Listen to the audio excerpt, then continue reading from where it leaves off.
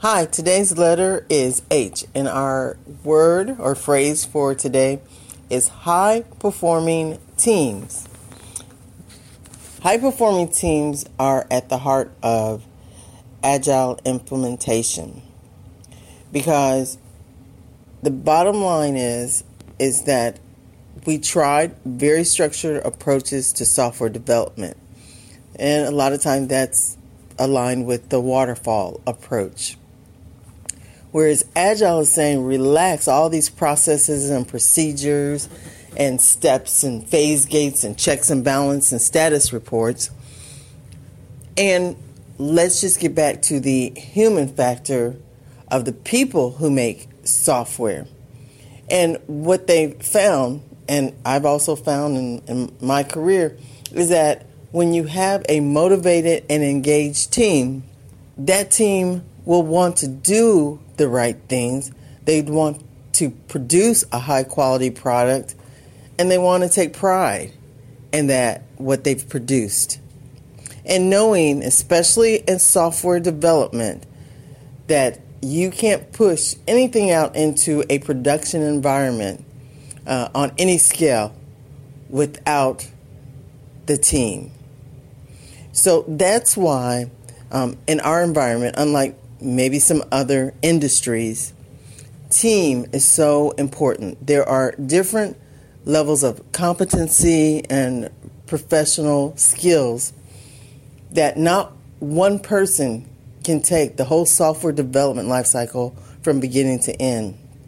You have to have your testers, your business analysts, your architects, your database administrators. You might have your security specialist, your user interface specialist. So, and this is something people not knowing IT from the outside looking in. You hear a lot about the coder, but the coder in and of themselves can't do it alone. Think of it, a good analogy is like a surgeon. Yes, the surgeon is the main focus when you're going into surgery, but could they do it without the nurses, without the anesthesiologist, even without the admission clerk that collects the information? So, and it maybe even relying upon X-ray technicians who are taking and providing the film that the doctor is looking at to make their determination of what they're going to do in the surgery. So it takes a team. That's the same way it is with software development. So, with that said, over the years, people have been focused on their own individual contributions. And the reason why is because they've been rewarded as an individual. Well, when Agile came along and it was all about people and communications and team, then we had to relook at how are we rewarding and recognizing our resources. You can no longer reward that superstar and hold them up among all their other team members and say, look at this wonderful engineer, this wonderful coder, this wonderful architect, because it had a negative effect on the rest of the team, their morale, their ego, and it felt as if their contributions were less. So now it's about the holistic approach of the team and valuing every player on the team. And this leads to our high-performing team. So one of the things when I was doing my research, I will say, I've seen some of the nicest infographics related to high-performing teams.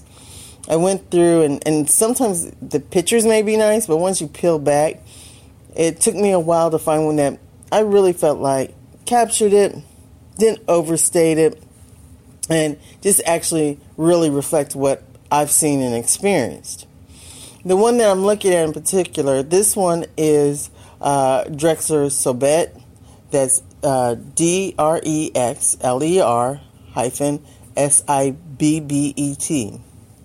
This is their diagram. It's kind of a V diagram, And it starts out when you're developing a high-performing team. There's 7 stages they have. And like I said, it's in a V shape. At the top left corner of the V, it says the orientation phase. And that's why am I here? So the person just kind of understand what their purpose is, their team identity, what their membership or what their role is in the team. The next level is trust building. This one, again, I can completely relate to this particular diagram and have stories to share along the way. But the trust building, that mutual regard and reliability, feeling like you can rely on that other team member, and we often say that they'll carry their weight, that they have the same work ethics and approach. And the other thing that I like that they mention here when they talk about trust building is forgiveness. And that's something I've experienced, is that when you have team members, you can't expect other team members to be perfect all the time, never make mistakes, in the same way that you're not perfect. And what I've seen on teams is that we're all getting along, but the first time you make a mistake, the fingers start pointing. It's on you. A really strong, high-performing team, and I recently have, experienced new teams kind of experiencing that bonding experience when they get called out, or one member on the team gets called out and was asked to basically rat out one of their team members. Some code went into production, it was wrong, and the product owner was asked, whose fault was it? Why was this missed? Now, I've been in many circumstances where someone might say, it's the BA, no, it's the developer, no, the tester should have tested. Fingers pointing back and forth. Well, in this scenario, the product owner said, we missed it. And at that point, the team perked up and chimed in and said, yes, we missed it. We know what we did wrong. We're going to make sure that we put things in place so that we don't do it again. But no one got thrown under the bus. This is phenomenal. Example, and something that just that alone helped the team bond. Now, that's just number 2. So we've gone from orientation to trust building.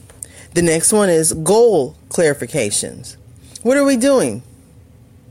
This is kind of helping establish the goals, the objectives, a shared vision, common understanding. These are key words that we talk about when we talk about Agile. And the one thing, because you all know, it's no secret that I have strong ties and affinity for the business analyst role. This is something that the business analyst was doing in the waterfall paradigm. And this is a skill set that many seasoned business analysts have, the ability to facilitate that shared understanding. Now, there may be other people on the team. You also have your Scrum Master, of course. But make sure that you have a person that can help facilitate. And part of that facilitation is recognizing through actions and body language and reactions that is everybody really on the same page. We might be talking a lot, but there still may be disconnects. And I know myself, with my many years of experience as a business analyst, my ears are fine-tuned when I can hear 2 people talking, but they're not really on the same page. And being able to hone in and facilitate that right there on the fly. So, still going down my V. These are there's the 7 stages of developing a high-performing team. So there's 3 on the right side of the V. The first one was orientation. The second one was trust building. Now we just talked about goal clarification. Why are we doing this? And so right there in the middle, the next one is commitment. How will we do it? So that's a part of either assigning the type of roles, who's going to play what role, How are decisions going to be made? How are things going to be reported? How are resources going to be allocated? How are resources going to be put on the team or taken from the team? This is the team commitment. One of the things that in Agile, it is strongly emphasized that once you pick the members of the team, and it's highly recommended, it's somewhere between 6 to 9. You don't have big teams, just for the fact that you want them to be able to gel, and you want everybody to be heard in the different aspects of your communication. So when you have really big teams, it's just not possible for everyone to be heard and to feel comfortable. So that 6 to 9 is a really proven comfortable size. So in these small teams, the next piece that sometimes management tries to skirt around, but the fact of the matter is these need to be dedicated teams. I get asked this quite often in class, that do the teams have to be dedicated and what's the impact? It's a huge impact. Literally, and I do an exercise in my class. When I do a breakout session and let them do 1 or 2 exercises together and just shifting out one resource, the whole team dynamics has to be recalibrated. In the world of Agile, I often say when you bring a new member in or take one out of the team will need the next 2 to 3 sprints to recalibrate their velocity. I have seen where management had a new team, Agile team. They were beginning to, and a lot of you know about forming and storming and norming as a team, and then conforming, and going through those phases. That's what teams go through. Well, this team was kind of leveling out, getting to know each other, getting to know each other's work styles and personalities. But management thought that they could speed up that process by bringing in a seasoned Agile person, someone that had been working on another team that was well established. So they just thought by bringing someone over that had a lot of Agile experience, they'd speed up the gelling of the team. But of course, it did just the opposite. Whereas the team was just getting comfortable with each other, they were determined what was the right pace for them as far as learning and absorbing new things. You might have someone come in that comes across as a know-it-all, might rub everyone the wrong way. So you get the exact opposite reaction. Or the team members that had started to step up and helping the team to learn different facets, they might feel that they no longer need to be as engaged. They'll just let this know-it-all make all the decisions. That could be a dangerous thing. That's not a healthy team. It's not a high-performing team. So be careful of that. And that's one of the things. It's so important. Team, you can't have egos and sometimes even titles. It has to be very clear.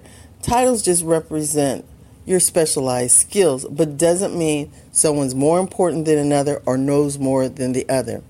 One ground rule, and if you take away nothing else, maybe this will be very helpful to you. I had other students that love this phrase, is when you have a Agile team, no one owns the definition of Agile. It doesn't matter if you've done Agile on another job, with another team, in another company. It doesn't matter if you took a class and got a certificate and call it a certification. It doesn't matter, because Agile is about what feels right for your team. So you can't bring over your practices from another team and apply it and really say that you're being Agile, because Agile by definition is the team is self-directing. Not an individual, not some specialist, not some guru. It's the team's decision.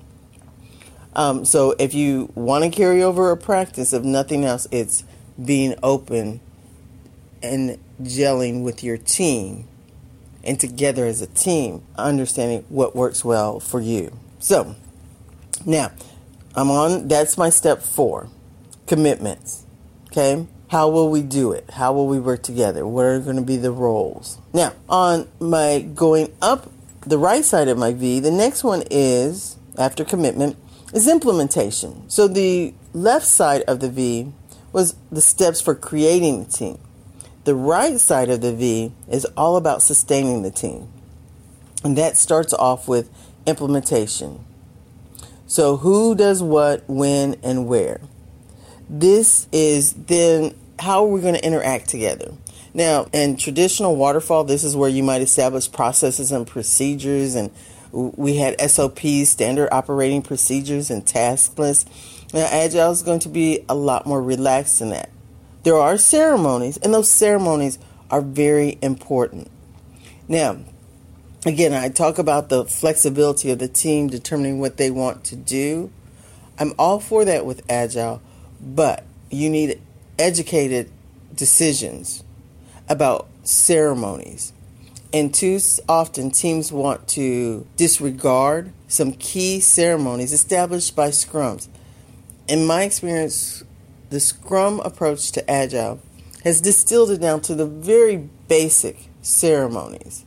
And I dare say the healthy teams, the high-performing teams that I've experienced in the last 12 to 14 years are using their Scrum ceremonies. So that's something that you need to decide during your implementation. Now, what flavor and variation and intensity of those ceremonies, that's where I like to see the flexibility, but not disregarding or declining to use certain ceremonies. The Scrum ceremonies, the basic Scrum ceremonies, are high value. Now, after that, when we talk about sustaining, going up the right side of our V, which will be our number 6, is high performance. Getting to that wow stage. This is where it's no longer we're just getting to know each other. It's no longer that we're just following the ceremonies that are there for us. At this point, we're really getting our synergy. We have a flow. We have relationships, and we're seeing results above and beyond just getting the work done. It's the real wow factor. And the wow factor also, I would say, is that every member of the team is engaged, they have value, they have trust, and they have real relationships. Not just the superficial, let's come to work, but real relationships. Now, one of the things is that I see sometimes that teams try to fast track the wow factor. In that, yes, we can play games together. We can go out and do team building exercises. We can go to Dave and Buster's and laugh and have some shared experience. All great and wonderful approaches to helping build the team.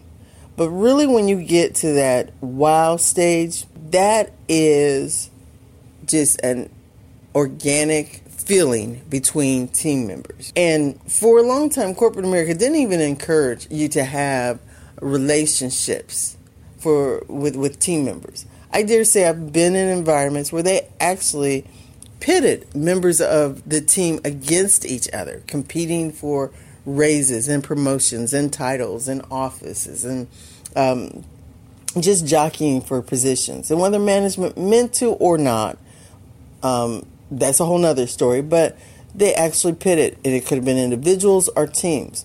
We know, especially in IT, we for a long time have had animosity between the business versus the technical teams. Within the technical teams, there was animosity between developers and testers and BAs and developers, and everybody in project management. So there were always these walls and silos. So the team, there really needs to be a organic harmony.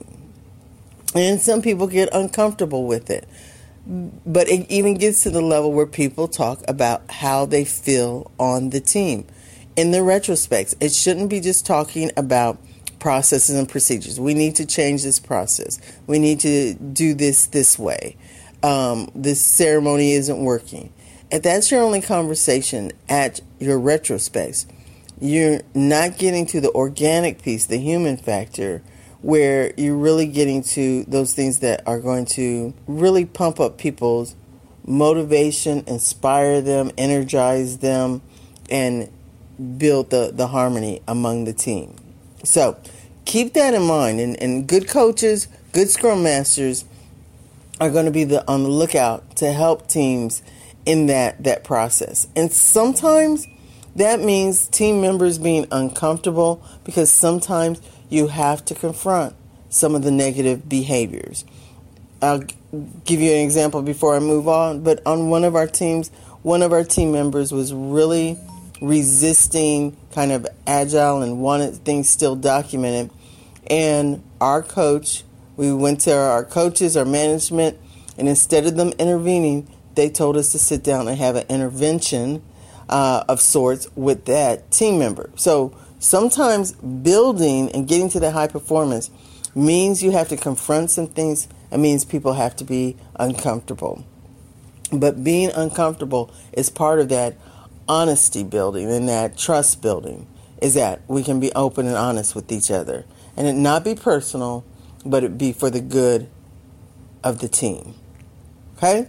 Now, I'm going to take you to last item here, number 7, which is renewal, which is why continue.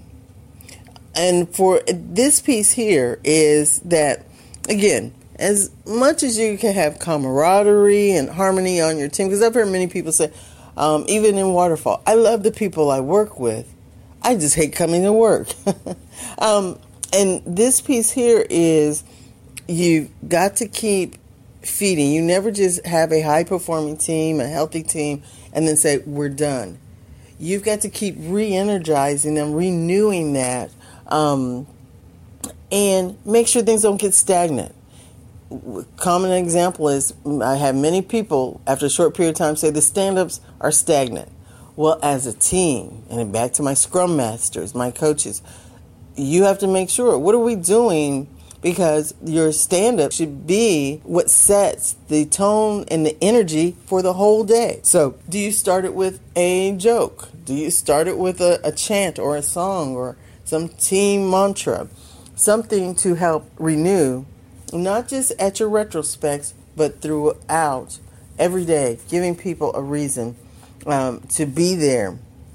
Sometimes it's recognition, and sometimes it's shaking things up a little bit, changing people's roles. We hear about cross-functional roles on Agile.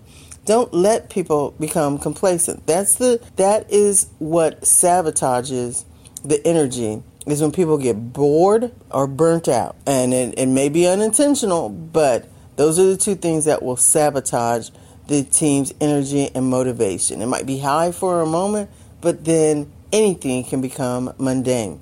So what are you doing to keep it fresh and lively and fun?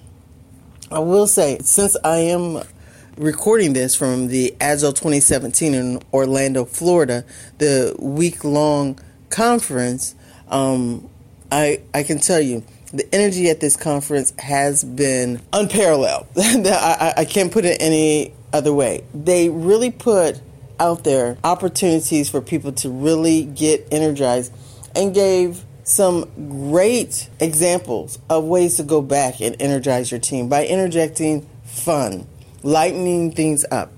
Work, we spend so much time at work. In IT, the norm is 10 hours, I dare say, at least, in many environments, especially when you're doing project work. So that said, so important to make it a place of comfort, of relaxation. I'll end with an example that I've seen here at the conference. They have a therapy corner. You can go check in and just, whether it's vent, ask for help, talk through an issue. They have therapists here. And some of them may or may not be your Agile coach. Maybe you need to vent about your Agile coach. Maybe you need to vent about your Scrum Master. But having someone to vent to, that, again, is sometimes people just need to get it off their chest or off their minds. That's a way of renewal. So This has been the 7 stages of developing a high-performing team. Orientation, trust building, goal clarification. Then right there in the center is commitment. And going up the right leg of our V is implementation. That high performance wow stage. And then that renewal. The one thing I say about teams is you might have a high producing team, but at the end of that project or stage or phase or sprint, if everybody's looking to get off the team, leave the company, if you're having turnover and churn, then you've got a renewal problem. So, hope you enjoyed today's sip, and stay tuned. I'll be providing a weekend recap of Agile 2017. Thanks everyone for listening. Bye for now.